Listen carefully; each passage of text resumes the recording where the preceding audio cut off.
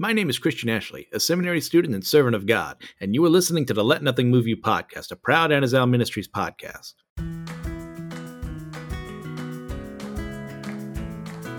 Welcome back to the Let Nothing Move You podcast. I'm your host, Christian Ashley, and Happy New Year. Happy New Year's Eve, I believe is the date it's actually coming out on. So just looking forward to that, to a brand new whole year. We're almost an entire year into this podcast, which, if I remember correctly, started in February. So, hey, we're so close. I mean, we've gone through a lot already. It feels like time has just flown there.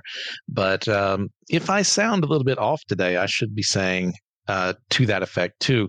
Well, I'm not in my usual recording environment. There is a cute little interloper who has stolen my room from me.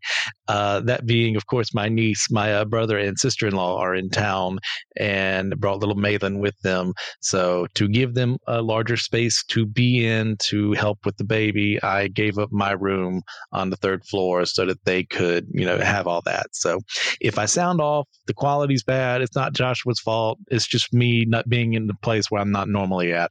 So apologies for that. If it sounds bad, if it doesn't sound bad, I'm talking about nonsense. And you just shut up, Christian, get moving on. And I will.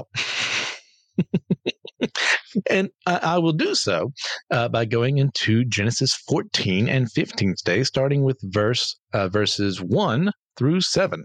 In the days of Amraphel, king of Shinar, Arioch, king of Elasar, goodness gracious, Chedorlaomer, I practiced this so many times, guys, I promise, king of Elam, and Tidal, king of Goyim.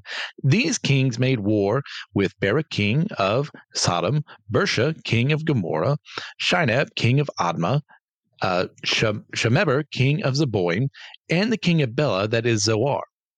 And all these joined forces in the valley of Siddim, that is the Salt Sea or the Dead Sea.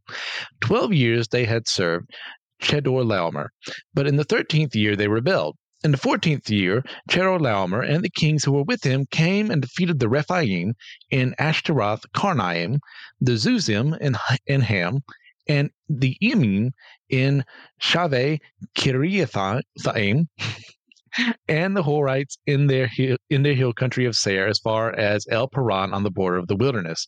Then they turned back and came to En Mishpat, that is Kadesh, and defeated all the country of the Amalekites and also the Amorites who were dwelling in Hazazon Tamar. I swear, guys, I practiced those vocally and mentally, and I still screwed them up. So there's that. That's what you're going to get with a lot of really obscure names from the past that just don't correlate well to the English tongue. So what we see here is that in Genesis, we have been in an historical narrative for, quite some time. But over the many years that we've covered so far in Genesis, we've yet to have a war story. It doesn't mean that they didn't happen. It just means that the narrative itself just chose not to focus on it because it didn't matter to the original writer's intent. Now, all over the Old Testament are historical narratives that are focused on the perils and triumphs of war. We may think that we live in a more enlightened age, and to an extent that is true. But the other truth is that war is still very much a part of our lives, even today. And some of you out there may have heard this claim. I've heard it bandied around, and when I was doing my research for this, is that actually true? Well, unfortunately, it turns out it's not. And that claim being that the world in its entire recorded history has only been at peace for some time, depending on who's writing, from around 225 to 270 years out of the thousands that we have data on. And of course, there's plenty of time before recorded history where wars were being fought and so on and so forth. And like I said, this unfortunately is a fabrication that was intended to promote the idea that peace was possible between governments and people groups. And unfortunately, the truth of the matter is that the world has been in a near constant state of war from far before we have records and continues to this day. And, for us here, the listeners in America, and I know there are other listeners out there, so I don't want to negate you from this conversation, but to those listeners in America first, we may be at peace for the most part within our borders, but we are still actively involved in fighting terrorism across the world, while there are also civil wars going on in Syria, Myanmar, Ethiopia, Yemen, and Sudan, as well as the more popular to the news at the moment wars between Ukraine and Russia, and Israel and Hamas. I mean, ISIS still exists right now, wreaking havoc. not a smaller state than they were before, but they are still no less deadly than when everyone seemed to be so concerned about them. When was the last time you heard about them? Probably not recently, but they still exist. They still cause havoc in the world. They're still killing people and beheading people and all these terrible things, but no one cares because they're not the hot topic of the day. Look, my point about this isn't to discourage you and make you think that, peace in the world is impossible, but it is to show that war has been a part of humanity's story from as far back as we can recall. And enmity between humanity itself established from the moment that Adam and Eve quarreled over whose fault it was that they were in their then current predicament, and then that transferred to their sons, with Cain being the first murderer on earth. It is unfortunately a part of the sin that exists in the human heart, is to live in conflict and enmity with the people around us. Even when we attempt to build bridges and make things better, we're still people. There's still something that's going to happen to make us fly off the handle, or there's still governments that say we're owed this or we should have that. It's inevitable, but don't get discouraged by that. Just recognize it as a part of human history, of the part of the human condition, as part of our evil, sinful natures that we need to actively fight against. And I'm saying that all war is wrong. There are plenty of good examples of us fighting, not just us, but people in general fighting against slavery, fighting against oppression, fighting against, an evil regime that needs to be toppled. They exist. But war in and of itself is something we should all be very wary of, and how we conduct it, and when we choose to be involved, and when we choose to say something bad about one party or another party who's involved in a war at the time. Just be careful. Don't just fly off the handle just to say, well, I'm a Republican, so I'm on this side. I'm a Democrat, so I'm on this side. Or I am part of this group elsewhere and I support them. Or, I'm white, I'm black, or whatever. Just think before you speak and recognize that war is a part of where we are in this broken, fallen world. Now, when we look at the area here, where Abram and Lot lived, it's popularly known by the name Fertile Crescent. And this area stretches from Egypt all the way to Iran and Iraq. It is called so because it was land where people could actively grow better crops and establish cities in a far superior fashion to the other regions around them. Now, as such, any location within this region made a very promising target for those who could organize and rule such areas. I mean, banditry was very common, warfare was very common. There are so many wars fought over supremacy just over Canaan alone, and later on Israel, because of what these lands offered to the people who could control them. Now, Egypt had long held a massive sphere of influence over the area of Canaan, but Mesopotamian and Hittite rulers had also envied the bounty of the land, seeking dominance over it. However, while others would establish colonies over the lands that they conquered, Egypt wouldn't, for the most part, as they feared anyone who died outside the boundaries of Egypt. Even if they conquered a land, they wouldn't consider that part of Egypt to be that land. They were afraid that if they died outside those boundaries, they wouldn't be able to go to the afterlife since they wouldn't be buried and mummified properly. Now, that's just a little fun historical tidbit. It kind of has next to no bearing of what's going on here, just like what I'm about to say. This does remind me, for my Star Wars Legends fans out there, of the Siruk, who are an invading reptilian force in the Truce at Bakura, who basically kind of had this idea of they can't conquer a land, so they use proxies, because if they don't die on consecrated land, their afterlife is denied to them. So that's kind of one of the conflicts there. It's really cool. Check out the Truce at Bakura. But to focus once again on what we came here for, we see that these allied kings of Mesopotamia, however, had no such compunctions as we're aware of to not send their troops to this land, and as a result, they sought to continue their dominance over the kings of the 5 cities and the other Canaanite tribes they ruled over. And it's a very common thing, is that the empires and countries and who have you would just come over to a land and say, hey, give us this much money, these are your taxes, give us this gold, give us these, livestock, what have you. That way they can profit off of what other people did without actively ruling that land, just kind of being a threatening force, like, hey, just send us tribute and we won't kill your people. But this wasn't good enough, as we'll see, for the kings of the area. So we'll continue on from there to verses 8 through 12. Then the king of Sodom, the king of Gomorrah, the king of Admah, the king of Zeboim, and the king of Bela, that is Zoar, went out, and they joined battle in the valley of Siddim, where Chedorlaomer, king of Elam, Tidal, king of Goim, Amraphel, king of Shinar, and Arioch, king of Elasar, 4 kings against 5. Now, the valley of Siddim was full of bitumen pits, and as the kings of Sodom and Gomorrah fled, some fell into them, and the rest fled to the hill country. So the enemy took all the possessions of Sodom and Gomorrah and all their provisions and went their way. They also took Lot, the son of Abram's brother, who was dwelling in Sodom, and his possessions, and went their way. Now, as we look at this story, there's a very natural need expressed here, and that's that humans want to live freely. And, such was the case too with the 5 kings rallying together to be freed from the yoke of their foreign oppressors. However, they aren't the heroes of this story, and neither is Lot, who becomes a captive in this scenario. They are evil men fighting against evil men who want nothing but to exploit the people under their control. The Mesopotamians wish to continue their system of benefiting from the people's labor, and the 5 kings want to be free of this so that they can be the ones profiting off their people's labor.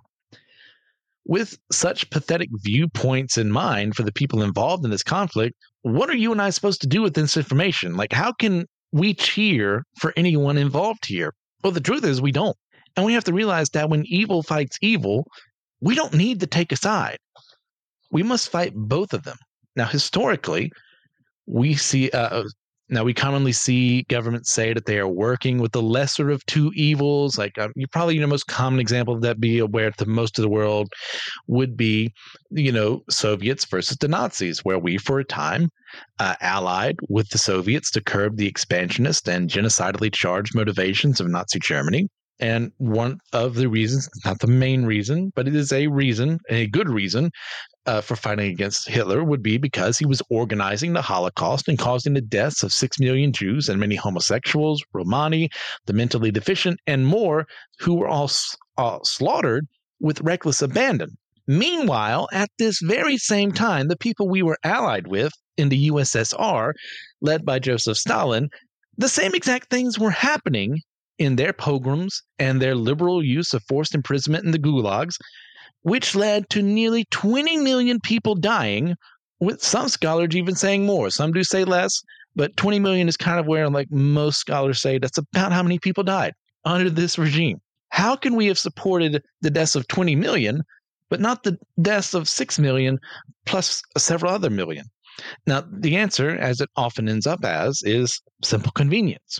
We thought we needed to deal with one threat more than the other, and even allowed the other threat to go stronger by working with them to the point where another such war was seen as one that could go longer than the first. Like the Lend-Lease program that we had was intended to help the Soviets build up their supplies as they were losing the fight against the Nazis. At the same time, we're working with Britain to fight the Nazis and eventually entered the war ourselves when Japan attacked Pearl Harbor. So it's uneasy bedfellows, and we knew the whole time we're not like the Soviets. We don't want to be on their side, but they're also fighting this person we don't like, these people we don't like. So what do? We compromise. And your mileage may vary of whether or not that's a good tactic, whether you're not America and the Allies sold out to do such a thing. And we can sit and debate, what should or shouldn't have happened as far as our alliance with the Soviets during World War II is concerned. But the point remains that in a fight where evil and evil was being waged, America picked a side. Now, the Christian, on the other hand, should be adamant and do everything in their power not to make the same evil choice to support one over the other. Both are worthy of resistance. The same is true of the people in our lives. Oftentimes, sometimes people say, "Oh, you're a Christian. You know all this stuff about love and freedom and fairness and blah blah blah," and they ask us, even when they know nothing about Christ themselves, to be called in to settle disputes, and we may find that both sides are reprehensible. But Christians sometimes choose one over the other because of financial, political, or personal gain. This must not happen. Do not give in to temptation and resist evil as Lot has failed to do, where he has allied himself with these evil men because he profits off of being near them, and for that he becomes a prisoner of war. We have to be mindful of this, of knowing these compromises I'm making.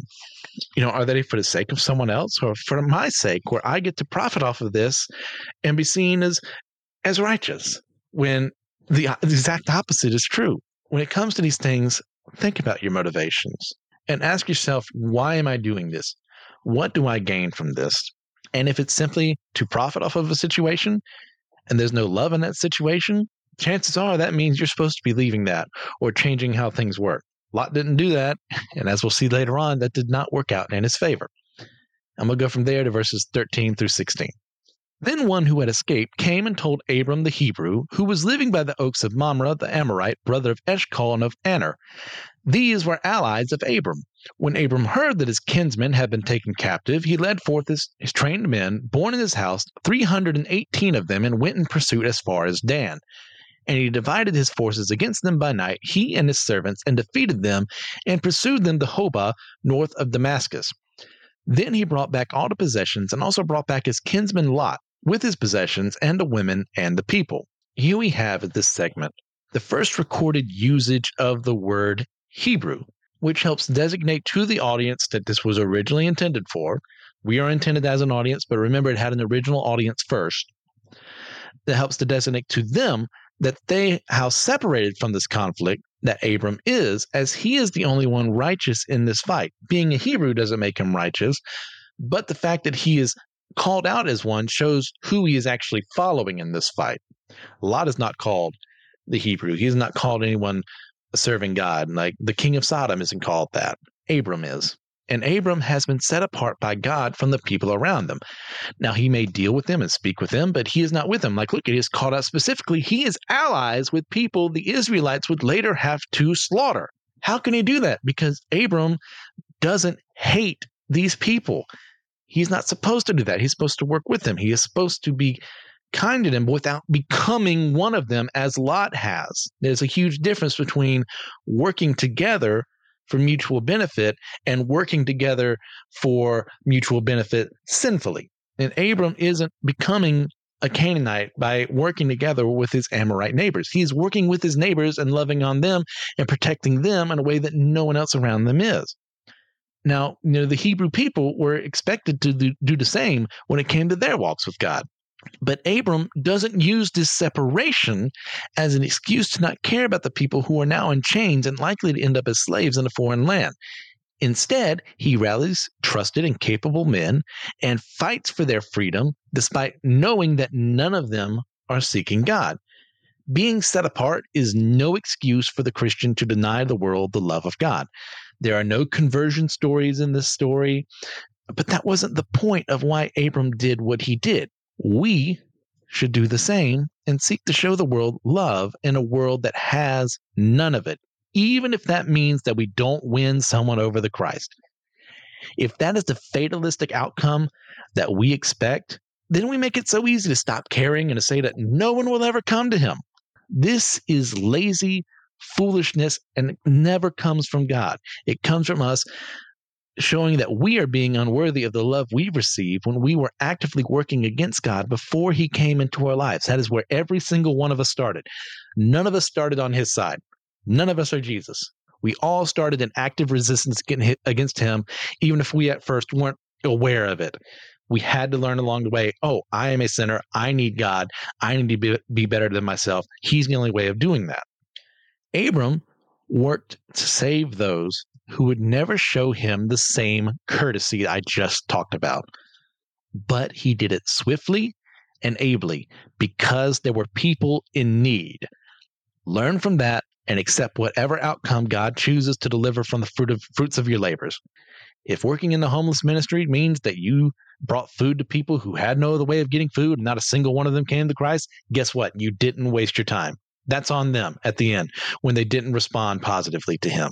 If you're out there and you're talking to that neighbor who is curious about Jesus and wants to change his life and change your life, and you go talk multiple times over, but nothing happens, well, guess what? You didn't waste your time. You strengthened your own arguments, and you were bringing Jesus to someone who needed him, even if they didn't respond positively. Our whole idea of just success only means conversion is a fallacy and something we need to wipe out and eradicate from the church. It has no place in the church. It is not a wasted effort on your part to not succeed in bringing someone to Jesus. For all you know, you've planted the seed. And even if that seed doesn't grow, that is not your fault. You did what you were supposed to do. You were faithful.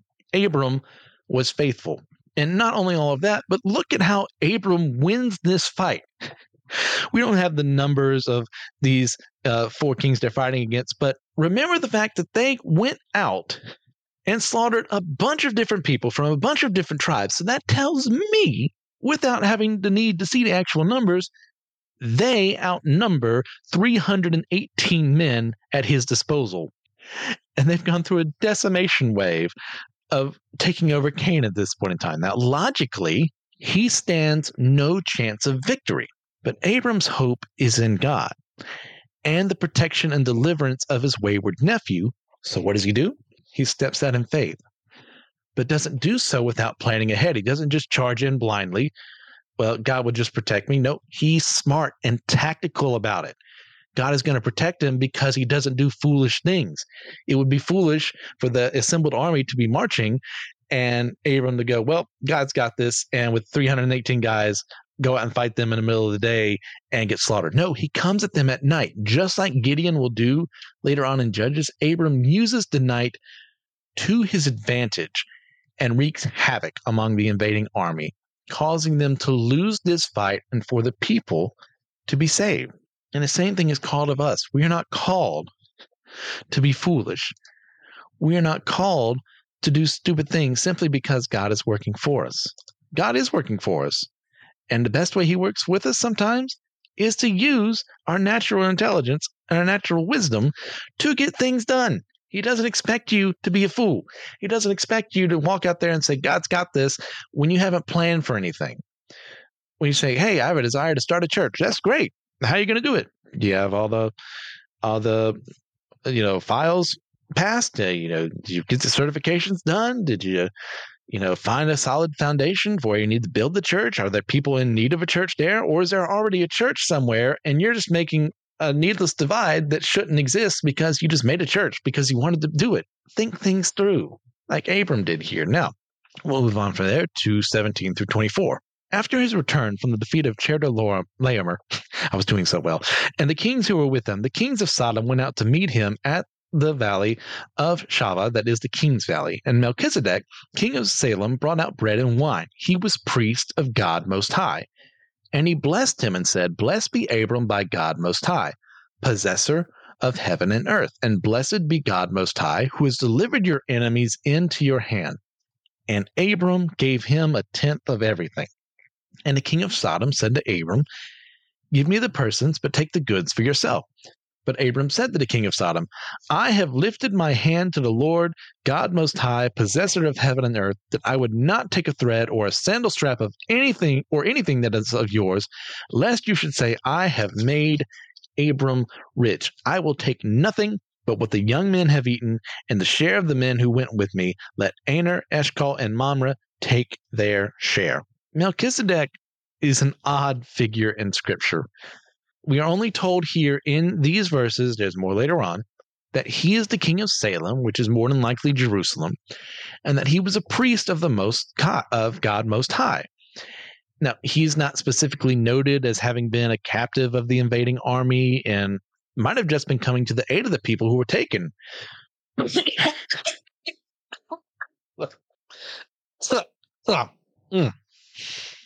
Sorry, I didn't get to the mute button in time there, Joshua. Now, regardless, he recognizes the good and righteous heart of Abram and praises his name directly to God, showing his immense faith and worship of God. But where does he come from? No, isn't Abram, aren't they, Abram and his household supposed to be the only ones who believe in God right now? Well, the truth is they weren't. Now we know that because Melchizedek is right here. Now, how he came to faith, we don't know. This isn't his story. As infuriating as that is for a character to just walk up and say, hey, I'm a guy, and here's what I'm doing, and we get no motivation or anything. But I have to keep denying myself here and that writer instinct to say, well, here's how I would flesh things out. Well, guess what? I'm not the one writing Scripture, so I need to shut up and just let God do what God wants here. So, like how Melchizedek came to faith, we don't know. But this goes to show that even before Abram made the decision to follow God, there was a remnant somewhere out in the world who still followed him. Now, this unbroken chain however many members there were, where these members were at, we don't know. But they existed, and Melchizedek is proof of that. And that's something we should praise, that God still had someone out there in that remnant who loves him and worships him. Now, later on, more will be expounded on Melchizedek in Scripture, but for now, let us see and appreciate the fact that God has faithful followers who are blessed by him and rewarded for their service, as Melchizedek is when Abram offers a tenth of the spoils to him for his ministry. Melchizedek didn't save the people that had been taken away by the four kings, but he honored God and he honored Abram as God's chosen. And that is something to be rewarded. That is something God looks at favorably. Now, in direct contrast to Melchizedek is the king of Sodom, who seeks to win favor with his savior by offering him financial gain so that he has some way of controlling Abram in his false sense of superiority. It's this idea of, yeah, he saved me, but really he owes everything he has to me. Like, I'm the true victor here. Like, I didn't lose in that fight. No. Look at me, look at me, look at me. And Abram, recognizing this, rebuffs him and rightfully called him out for his wickedness. Abram has already been made wealthy by God, and he doesn't need to sully himself by lowering himself to the king of Sodom standards, even though this would make him richer than he could fathom to take the remainder of the loot. Can you imagine how much is there from all the cities that were mentioned earlier in this chapter that have been sacked, the people taken, the livestock taken? The money and the spoils would have been immense, but he doesn't take it because he knows what this means. He knows this is a sinful man trying to say, that man of God? No, God didn't do anything for him. I'm the one who really gave him what he needed. So he says no, but he doesn't forget the people who have helped him. So he gives this to his neighbor Mamre to help further their ties and to put the king of Sodom in his place. This is a massive insult to the king of Sodom, but also a well thought out play tactically and strategically and politically by Abram to, with a neighbor he is already friendly with, make that tie even stronger by giving this neighbor something that Abram rightfully deserves for what he did. We got to think strategically like that. We can't always be thinking financially. I'm not saying never go out there with the intent to make money. That's stupid. What I am saying is, how can we use that money wisely? Abram used it wisely. He didn't let anyone control him with that money. He used it to help people. And he wasn't doing to say, hey, Mom, remember that time I gave you that money? Oh, by the way, that was a loan. I need it back. No, he did it to bless his friend and ally. Now, also, before we get to later chapters, there is something important here that will make sense in those later chapters. As spelled out well in Karai Rose, Foreign Saints podcast, in the episode entitled God Loves Sodom and Gomorrah, The Tragic Tale of Eden's Sequel, we see that God has immensely blessed the region around the five cities abundantly with fertile soil, wealth, and esteem that they didn't deserve. Nowhere in Scripture will you see any of these people worshiping God, doing good in the world, loving one another as themselves. It doesn't exist. However, knowing that they have been gifted all these things, how did the people utilize these riches offered freely by God? Well, by squandering them and living in reprehensible and ravenous sins of many types, and not the one you're thinking of, that's one of them, but it's not the primary one, including not looking after sojourners, refugees, and wanderers in their midst. Now, this is extremely ironic because what just happened to them? Oh, yes. But in just a couple short chapters, we will see that the people of this region have completely forgotten about the fact that they have been rescued from evil by the actions of God's chosen and will have learned nothing from the experience. Many times, people will see God as a harsh and hateful being who kills people on a whim and cares nothing about the devastation in his wake. But this is a falsehood based on a poor understanding of Scripture. God has given everything to these people who he could have righteously allowed to remain in captivity because of their many sins, but instead he actively worked to save them through Abram's actions. And what does God gain from this exchange? 5 cities who continue to despoil themselves and those around them for the sake of their selfishness and pride. God was immensely patient to the people of the 5 cities and gave them multiple opportunities to change their ways. Remember that when we do get to Sodom and Gomorrah later on. And we'll go from there to Genesis 15, 1 through 6. After these things, the word of the Lord came to Abram in a vision. Fear not, Abram, I am your shield, your reward shall be very great. But Abram said, O Lord God, what will you give me? For I continue childless, and the heir of my house is Eliezer of Damascus. And Abram said, Behold, you have given me no offspring, and a member of my household will be my heir. And behold, the word of the Lord came to him. This man shall not be your heir. Your very own son shall be your heir. And he brought him outside and said, Look toward heaven and number the stars if you are able to number them. Then he said to him, So shall your offspring be. And he believed the Lord, and he counted it to him as righteousness. God continues to promise Abram rewards for his faith. But Abram feels anguish because he still doesn't have the descendants God promised him and fears that this will never come to pass. This is a natural reaction to the reality that we see in our lives. We are promised love and protection from God, but when it doesn't appear when we desire it, we then easily become dismayed. It is okay to feel that anguish in that moment, but it is not okay to remain in it and let that turn into resentment. God doesn't get angry for his doubts. Note that. He doesn't say, hey, you should just believe. Hey, suck it up and just believe. No, he says, I got this. What I said is going to happen is going to happen. Like I said, God doesn't get angry at Abram for his doubts, but he instead chooses to encourage him to continue on the path and even prophesies to him about how his descendants will be uncountable. This is true both genetically and spiritually.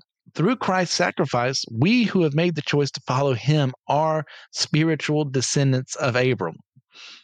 The amount of believing Christians in this world is simply uncountable, as are the continuing Jewish people who remain Abram's descendants.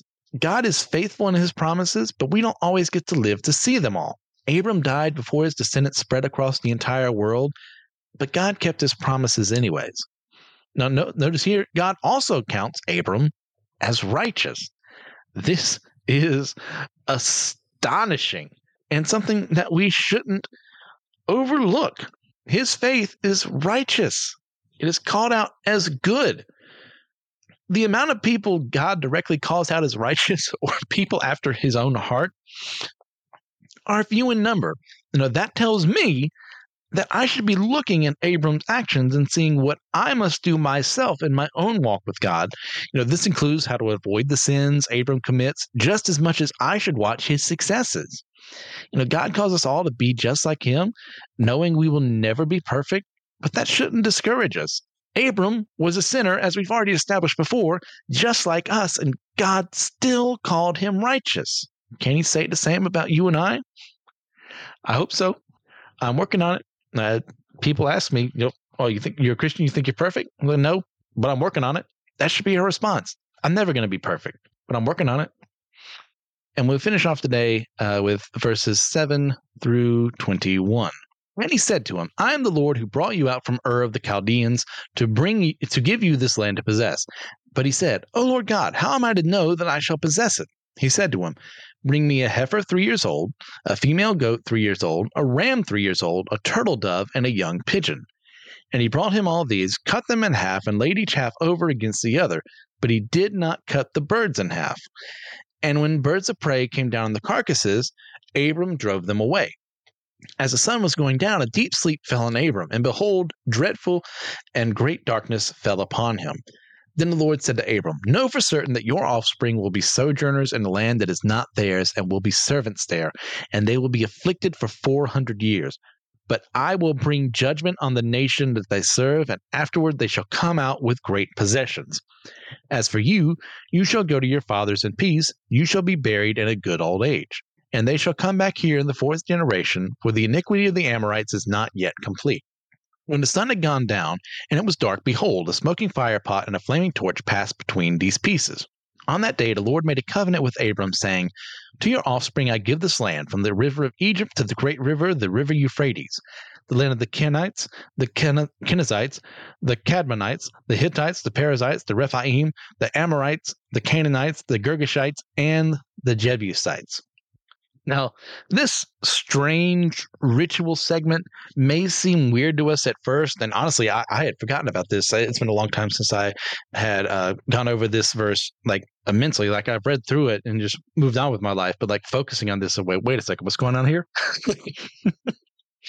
Now, but knowing the context behind why it was used should help us understand what God and Abram are doing in this moment.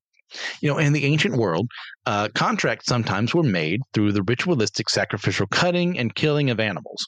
The idea behind this was that the contract was so serious that life had to be taken in order for the severity of the situation to be felt by all parties involved.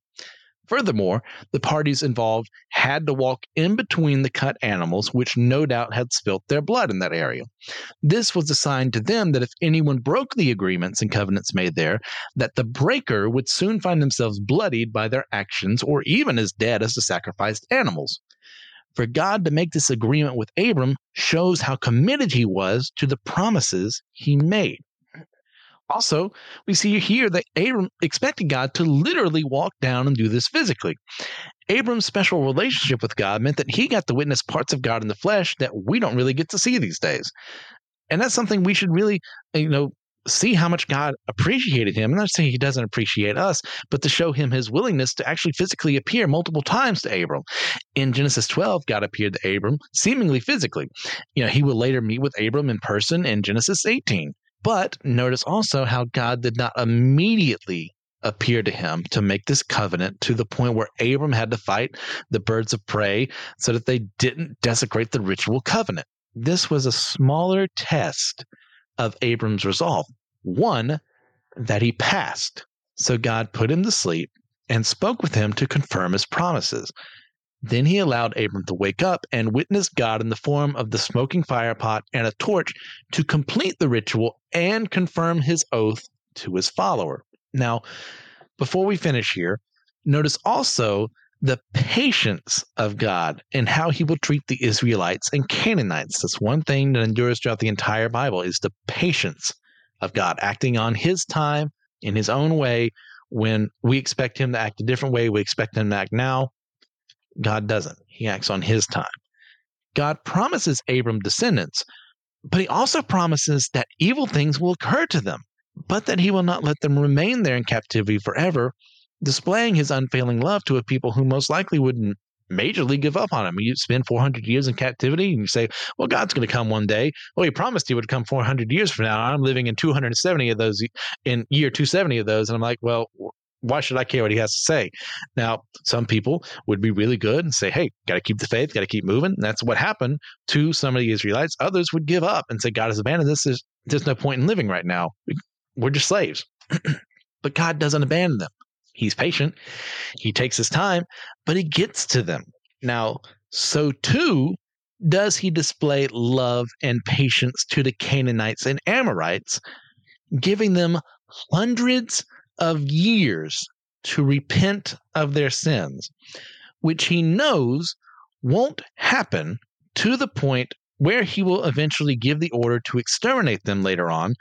But before we get all bound up in that, say, oh, God's so cruel, realize just how long they had to get things right with him before he ultimately orders their deaths.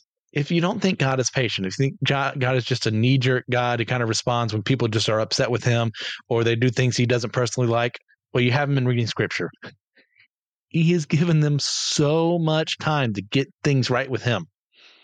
He is merciful and loving, but that same merciful and loving God is also a wrathful and vengeful God. Do not mistake his mercy for weakness or his wrath for evil. On his time, all will pay for their sins. And on that lovely note, we're done with Genesis 14 through 15. So thanks for going through this. I think I forgot to mention that I was not feeling my best. It's been kind of a rough week, a fun week, don't get me wrong, but a rough week. So I hope I'm not coming down with something because I would really like to hang out with my niece and I'd rather not give her anything. So we'll see what happens there. I'm going to try and get some rest after this because I did take a nap, which I never do. And That's just how tired I am. So hopefully that will get past whatever this is, or maybe it's just being tired. But enough about me. Guys, please, if you get a chance, just leave a 5-star review on your podcasting platform of choice. Just to really help us out with the ratings there. That's how people find us. That's how we get recommended to other shows. When I see that other people are positively responding to this, and I do thank all the people who have done this before, wouldn't have reached as many people as we have without you, because I'm very bad at marketing. Now, if you're interested in my fiction writing, and you can find my works at starvingwritersguild.com or on Amazon by searching for the name MC Ashley. If you're interested in some further solid studies into the Bible and its teachings, then check out the other members of the Anazao Ministries podcasting network.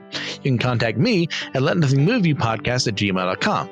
I'd like to extend a special thank you to Joshua Knoll for the editing that he does and for the music that he adds to the podcast. And with all that in mind, God bless you all in accordance to his will and not mine. And allow me one more time to remind you, let nothing move you.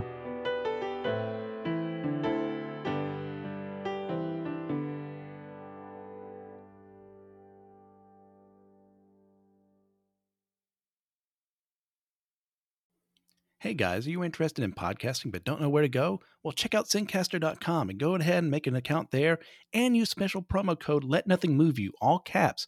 That way you can get 30% off of your next deal to go ahead and set things up so you can figure out how to edit stuff using Zencastr.com to host your stuff, to get things done there. So check out Zencastr.com, use special promo code Let Nothing Move You.